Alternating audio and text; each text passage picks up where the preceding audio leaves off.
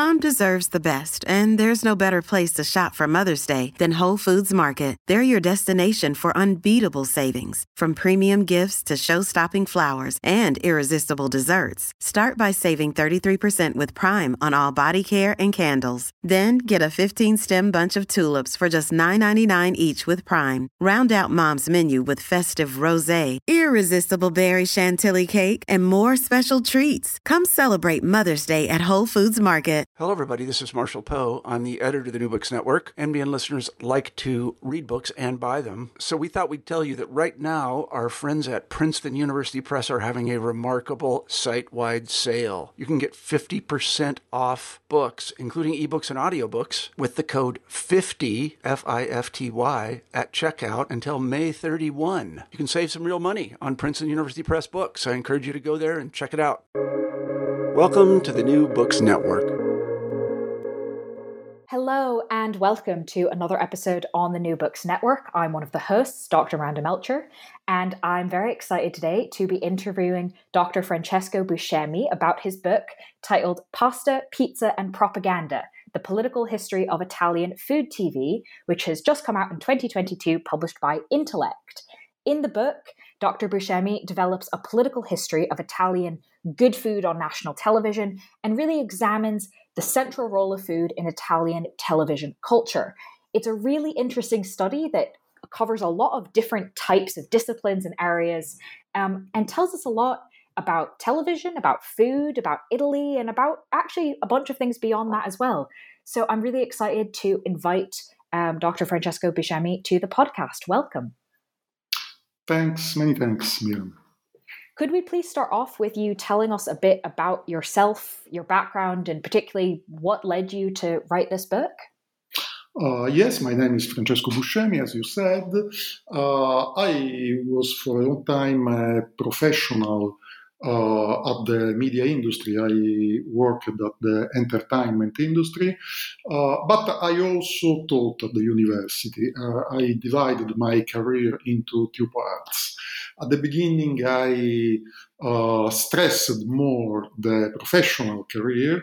I really liked working on television, but around 2010, I decided to upside down the importance of the two parts of my career. So I decided to pursue a PhD, and I also wanted to do something abroad because my profession in the media industry kept me in Italy for many years. So after this period, I wanted to go abroad to do something new. So when I decided to do a PhD, a doctorate, actually I also decided to go abroad. So I had this idea of the difference between Italian television on food and British television on food, and I wanted to deep into this problem. So my PhD proposal was about this. Try to find out how and why TV shows in Italy were so different from the British, the Anglo-Saxon TV shows in general. So I sent this proposal to 13 or 14 universities, and a few of them accepted this proposal, and I chose Edinburgh because of the supervisor, Jackie Letang, who is really, really important in my field of media studies, and also because I hadn't never been in Scotland. So I was really curious of this country, and I wanted to try something new.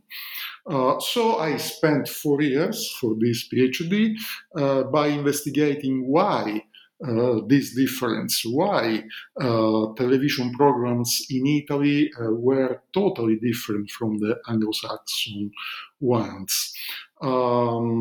And that's this is what I did for 4 years. It was really interesting, but also funny because I got to know many other people studying the same issues, and so it was really fruitful to spend that time in Scotland, in Edinburgh.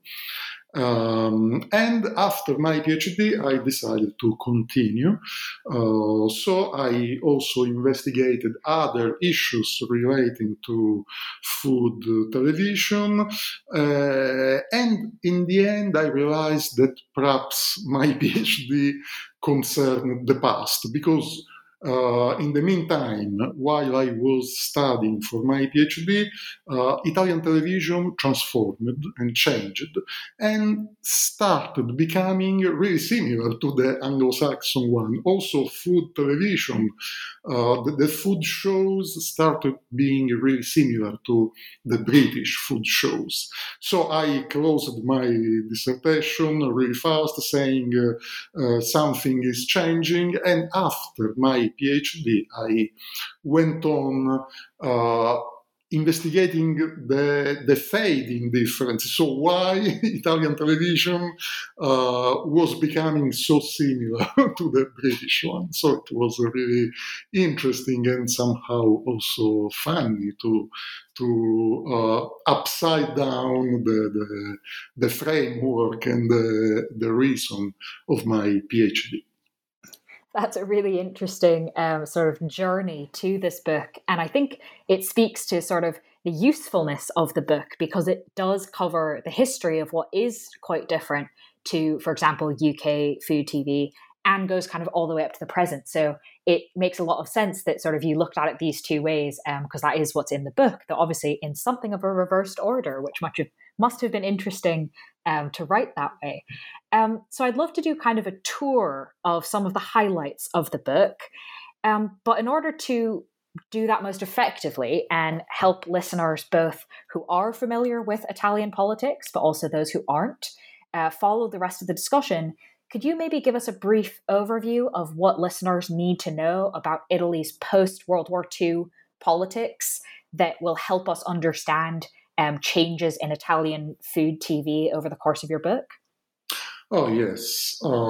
Italy is a strange country because of the presence of politics in all of the various fields. So politics is present, for example, in the economy, in society, but also in television, in the decision making about television or other arts. So my starting point was the overall presence of politics in Italian life. And I started to look at the way in which politics and food television actually influenced each other, because Italian politics had different stages, and somehow Italian food television followed these stages and also changed the political ideologies or ideas or stance in Italian politics, just to inform the public about the different stages of Italian politics. We can say there were 4 or 5 different stages from 1945 to the present. The first stage regards the 1950s and the 1960s, in which there was a really predominance of the Catholic ideology. So, in these 2 decades, also television was really Catholic, so mirrored the Catholic ideology. In the 1970s, as in many other European countries, the progressive elements somehow were predominant. So there was a kind of cultural revolution, and also television and food television changed because many new elements entered the field of what could be broadcast in Italy. So in the 1980s, there was a kind of coming back, a conservative twist, which exploded in the 1990s and the 2000s because of the Berlusconian age. The Berlusconian age, for me, is a kind of neoliberal ideology, but with an Italian touch, because the monopoly represented by Berlusconi was something unique in Europe. Certainly in Europe, but probably also in the world. So we can imagine the Berlusconian age by imagining the neoliberal age in the 1990s, also in Britain after the 1980s, the Thatcher or Reagan, the Thatcher age or Reagan in the United States marked this neoliberal policy in these countries. But what was different in Italy was this Berlusconian touch. So neoliberalism was also made up of monopoly and the reducing the freedom of the other protagonists of the economic life in Italy. After this age, technology solved some problems, and the Berlusconian age came to an end, and television was freer than in the past to represent also other ways of living, and also politics somehow was different, and there were many governments led by economists such as Mario Monti and others. So also the politics changed. But these are the four stages of Italian politics since 1945. So the first one was the predominance of Catholic ideology.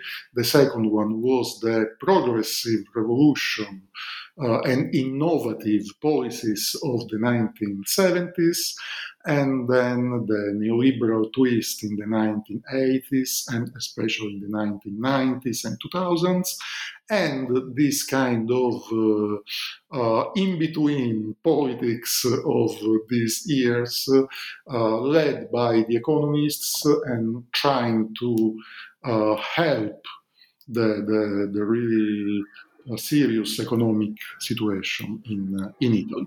I think this is the frame of Italian politics, and this will help understand how also food television followed these different stages. This is really well explained in the book, because I know that it's really difficult to understand and to be familiar with this political scenario. So the book also. It's very helpful to have this sort of framework, as you said, laid out, because one of the things you do talk about in the book is that in any country, what's happening politically would probably have some kind of influence on television that's produced. But you argue and demonstrate in the book that in Italy, politics especially influences television, and the ties are perhaps closer than they would be in other countries, due in a large way because of sort of how television is organized, the business side, the back end side. So I'm wondering if you can tell us a little bit about kind of why do you argue that Italian TV is so influenced by politicians and politics, maybe more than in other countries? Yes, certainly, yes.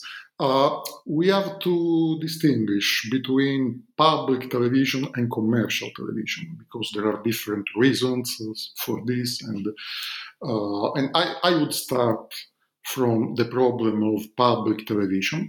The links between public service television and politics and the politicians is, I think, a really widespread problem. But in other countries, such as the Great Britain, for example, television managed to gain independence from politics, while in Italy this didn't happen. Why in Britain it was different, and today it's different, the relationships between public service television, the BBC, and politics, because between politics and television, the political system, managed to put many committees, public institutions, organizations, so the two are more distant. And what politicians say about television doesn't arrive to television so directly. While in Italy, these institutions and committees, etc., actually don't exist. So the link is really close. And for example, this is a really practical problem. For example, the name of the president of RAI, the Italian public television, or the names of the people sitting in the board of RAI are directly decided by the government and the parliament. So the dependence of television on politics is really evident. And it's a kind of control, of direct control. The demonstration, really simple, is that each time there is a new government, all the names of the president, of the people sitting in the board, and the directors of the TV channels, the directors of the news programs totally change, because they have to belong to the same ideology of the new government. So this is the demonstration of the dependence of television on politics. That makes a lot of sense. And that's a very evocative example as well. The idea that every time there's an election, suddenly all these people over in television are different. That's a very direct link that, as you said, would not happen somewhere if there were more committees. Yeah. It's a really strange situation. In Britain, this doesn't happen, actually. The problem of commercial TV is totally different, because all over the world commercial TV is more independent. It's less directly linked to politics. But in Italy this didn't happen because we know that the man who owned 90% of the commercial channels also became prime minister. So the link was evident in this fact.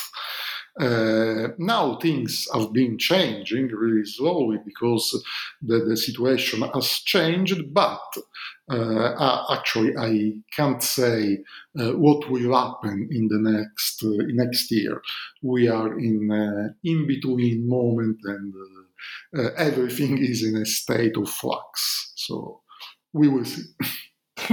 Well, you will certainly be one of the most informed people to understand what's happening, I'm sure. And so now that we have this framework, both of the different eras and sort of why those eras make such an impact on Italian food TV, I'd love to do sort of a chronological tour of those four stages you laid out, starting obviously with the immediate post-World War II, heavily Catholically influenced Italian food TV. Can you tell us sort of a bit about, when we talk about Catholic influenced Italian food TV, what is Catholic food in this context? What are the sorts of dishes people are making? What's the sort of principles and values underlying this? What does it mean to have Catholic food in this context? Yes, there are many really fascinating studies on Catholic food. So, which items of food are Catholics? Are Catholic? For example, some kinds of fish mentioned in the Bible, etc. But for me, and in this context, Catholicism of food is not linked to one item of food, but to the way food is represented, the way food is broadcast on TV. For example, a Catholic element which was present in the food shows of the 1950s and 60s is this kind of purity of food. Food must be traditional, must be identical to the past, and there must not be a human intervention. So food must be pure and natural, because in this way it can be considered as a gift by God. So this is the food God gave us. So this kind of food can't be touched by human technology, by the human hand, and because the human intervention might compromise this purity. So in the 1950s and 1960s,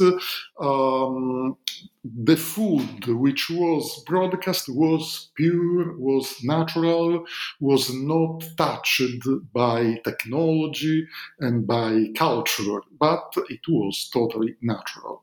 So in this sense, I think this food was intended as Catholic. And this was also a national identity discourse, because these programs prefigure the kind of community staying around this idea of pure food, of Catholic food. So it was the nation who was kept around this, was kept together around this idea of pure food, Catholic food, etc. Interesting. Thank you for explaining that. I think it helps understand kind of a lot of things about what this era of food TV was focused on. But this then changed as we move into the second stage that you explained earlier, sort of progressive stage. And there were a lot of different things happening. You trace in the book, there are political changes, cultural changes, economic changes in the 1970s. You've spoken about this a little bit already. But can you explain sort of how these changes influenced Italian food TV, but then the other way around as well? How did Italian food TV influence these wider societal changes during this time period? Oh, yes, the 1970s were fantastic years somehow for Italy and for Italian TV. Many progressive laws were generated in the 1970s, laws about abortion, about divorce, etc. Also on television, we can see this kind of cultural revolution. It really seemed that a new kind of television was possible also in Italy. And also food TV followed this trend. In politics, there were the two major political parties, Christian Democracy, Democrazia Cristiana, which was the Catholic Party, and the Communist Party, were somehow allied, even though the Communist Party never was part of the government. However, it accessed to the decision making in Italian politics. So the two parties collaborated to mark a moment of progress for Italy. And this complex age of change is visible in everyday Italian life in the 1970s, but also on TV. There is a really interesting food shows a tavola alle sette. It means a table at 7 o'clock.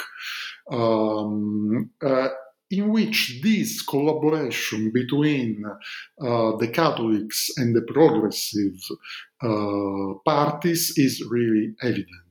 The two presenters were Aveninchi and Luigi Veronelli. Aveninchi was a really important theater actress in Italy, but in this show she didn't play her real role. She was not an actress, but she played the role of a housewife, a bit conservative, linked to tradition, wanting to solve the problem in a really traditional way, etc. The other presenter was Luigi Veronelli. Veronelli was a progressive intellectual, and in the show he played himself. So the image of a progressive intellectual linking food to its production process in the Marxist way, to its history and to Italian society. So we had Aveninchi talking about food in a really traditional way, and Veronelli telling the story of food in a really new way. Revealing also the social and the cultural importance of food. Veronelli was a really important intellectual, progressive intellectual in Italy. He was arrested for helping peasants to revolt against the big food companies, and he somehow anticipated the slow food movement. In fact, slow food continually plays homage to Veronelli. In this program, we could see the parliamentary representation of Italy in those years. The Catholics and the progressive elements collaborating to each other and talking about Italian food in two different ways. It sounds like a really fascinating sort of cultural moment, this show, not just about the food, but kind of in general. But it makes me want to ask about a thread that goes throughout the 4 stages that you talk about in the book, and you discuss it explicitly, about the role of women in Italian food TV, right? You've already mentioned one very striking example of a professional woman who nonetheless is sort of seen as not professional when she's on this particular show. But you show that there's a lot of different changes in kind of the role of women around food in Italian TV. So can you maybe tell us about kind of how and why there have been these changes?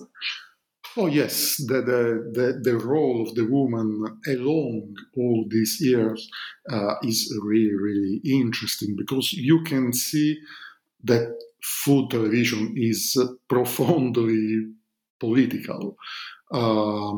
Because at the beginning, in the 1950s and 60s, the role of woman mirrored the role of the woman in Catholic ideology.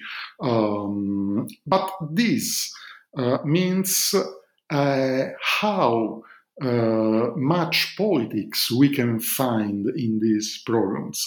For example, women have always cooked in Italian TV shows, but in different ways.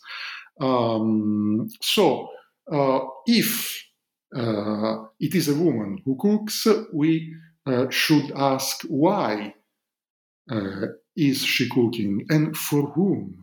And just asking to these questions, we can see the political role of food television.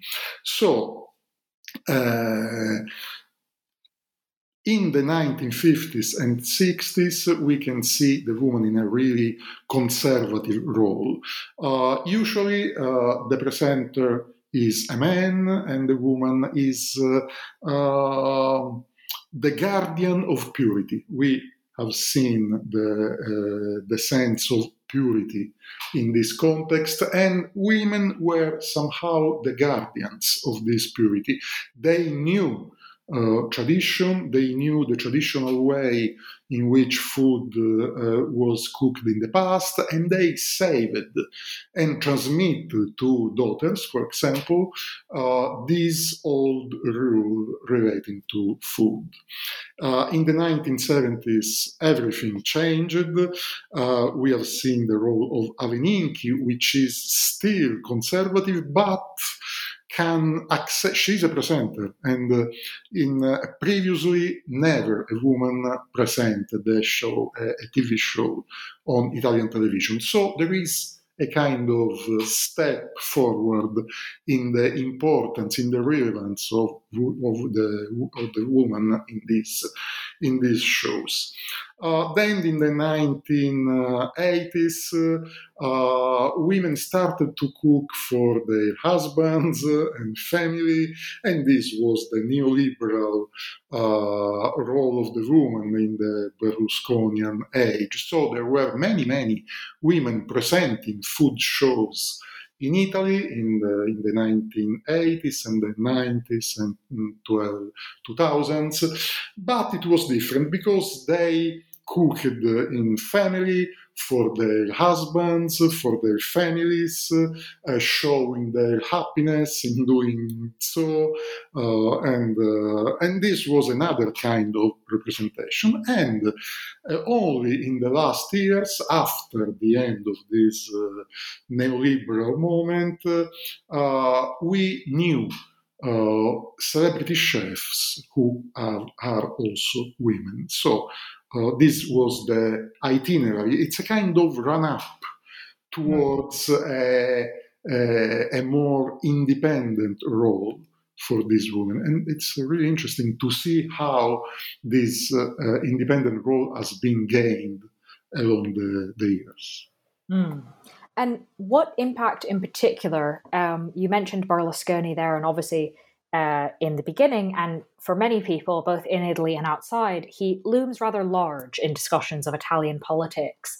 So both in terms of kind of women on Italian TV, but also sort of in general with Italian food TV, how did the Berlusconi years influence what was going on? Yes, there has been a long debate in Italy. So Berlusconi was the cause or the effect, one of the two.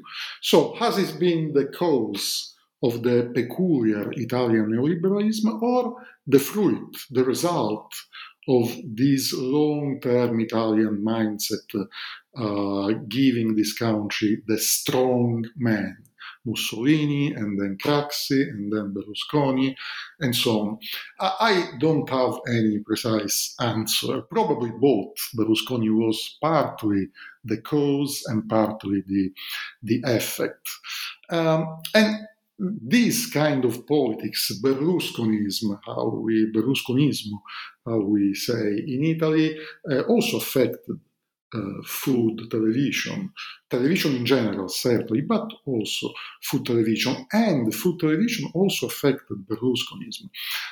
Again, the representation of the woman was really interesting and relevant in this sense. Because in these years, Italian food television created what I call the celebrity housewife. It's not a celebrity chef because she doesn't cook because this is her profession. But the celebrity housewife cooks because this is her, can I say, her destiny within the family. So television represented this woman very happy with cooking at home, and somehow in the cases in which the husband of these female presenters were public people, journalists, and so on, sometimes they enter the program assessing what the wife had cooked. So in this dynamic of the Italian family, we can say really much Berlusconism and neoliberalism. What happened in these television shows actually was also happening in society. And Berlusconism took possess of this woman and made her one of the main characters of this ideology. They seem to ask these women presenting this show, do you want to be independent? Okay. Cook at home, cook for your husband, cook for your family, but also be sexy and wonderful. Do all of this and you will be totally free and you will be happy. But the other question is, what about women who are not sexy and who are not beautiful? So couldn't they be independent? This is the real question. And above all, what does it mean being sexy and beautiful? Because in those years, being sexy and beautiful meant being sexy and beautiful according to Berlusconi, and not for the rest of Italian men and women. It is really interesting to see the physical resemblance between the women involved in many Berlusconi scandals and the women presenting these television shows. There was a unique model, because there are always been models of beauty, of male beauty and of female beauty.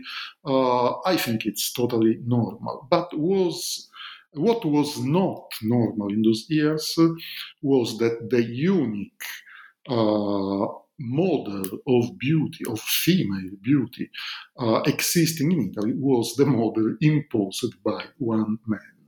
And this model, for many political, cultural reasons, pervaded all the media and the Italian society at all. Quite an influence, and a really interesting one to see dissected, obviously in more detail in the book. But I want to sort of come to the last section, in some senses, of your book, but also where you started this research. You talked about at the beginning about differences in British and Italian food TV. Can you maybe tell us a little bit about kind of how we see mediation or interaction between Anglosphere food TV and Italian food TV? What do we see from kind of these interactions and differences? Oh, yes. It's very interesting because it was technology which changed Italian television, Italian food television, and also Italian politics. Because the new technology, the digital technology, allowed many, many new channels to flourish in Italy. So the television scenario totally changed, and new subjects, new channels entered the Italian television market. Among these channels, there were many, many international channels. For example, Sky, Fox, Discovery Channel, and all of these international global channels also brought to Italy their programs, their formats. They were international and global formats already tested in other countries, and they started to broadcast these formats also in Italy. When it came to broadcasting food shows, the problem was how to adapt these Anglo-Saxon shows to the Italian public and to Italian food culture, which is different from the British food culture and the Anglo-Saxon food culture in general. One of the most relevant examples is the Food Network. The Food Network opened in Italy in 2017 and had this problem. And at the beginning, it really carefully mediated this. So it produced some programs totally Italian and also mediated some international and global formats to the Italian public. It's something similar happened with Starbucks. Starbucks opened in Milan in 2018, and they were really careful to adapt to, for example, the Italian idea of coffee, which is different from the coffee served by Starbucks. So the first shop they opened in Milan was a kind of slow food Starbucks show, because you could find the Starbucks products, but also the Italian coffee and the Italian products. Italian food producers were present in the shop and advertised their products. And something similar happened to the Food Network. They were really careful. They only translated at the beginning some formats, and the Italian public quite surprisingly accepted these new shows. So after this first stage, the Anglo-Saxon elements entered gradually more and more the Italian programs. And in the end, now the Food Network broadcasts some Italian program and some global formats, but adapted to the Italian public. But you can also see food coming from other countries, a different approach to food. So this is really interesting. Someone calls this colonization, and could be, I don't know, but probably there is also a character of colonization. But thanks to this, Italian people have discovered many, many new things about food. For example, we have discovered that a woman may also be a chef. And a woman can cook because this is her will, her profession, and not because this is her destiny. So this colonization, I don't know if we can call it colonization, but this innovation of many, many Italian programs entering and representing food in a new way have also innovated the way the Italian people look at food. So I think this is really important. We have also discovered the economic system behind food. We have discovered that food is not only a matter of tradition, but there is a mass production of food and other interesting things about food we didn't know because of the old representation of food. So a bit of colonization perhaps, but also a good quantity of innovation. Very interesting.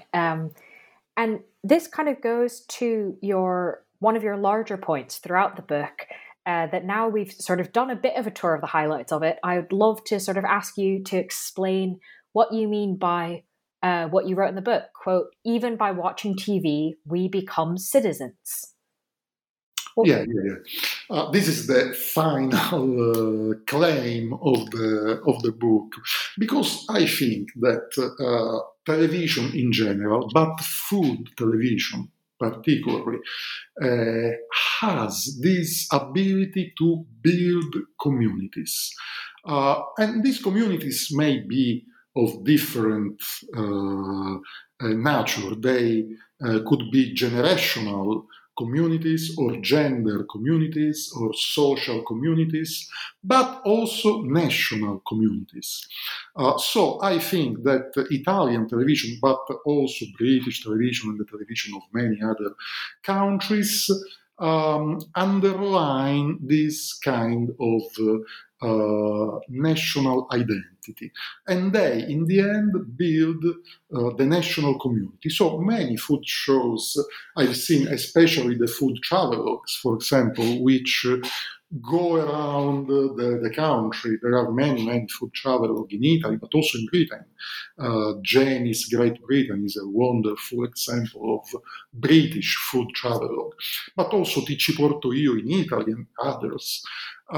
They travel through the country, and they discover national foods, and they talk to national food producers, and in this way they build the national community. So some Italian food travelogues build this Italian community and somehow stress this feeling of being Italians.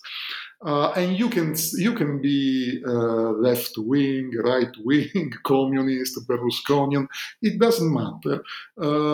You feel somehow Italian by watching these shows.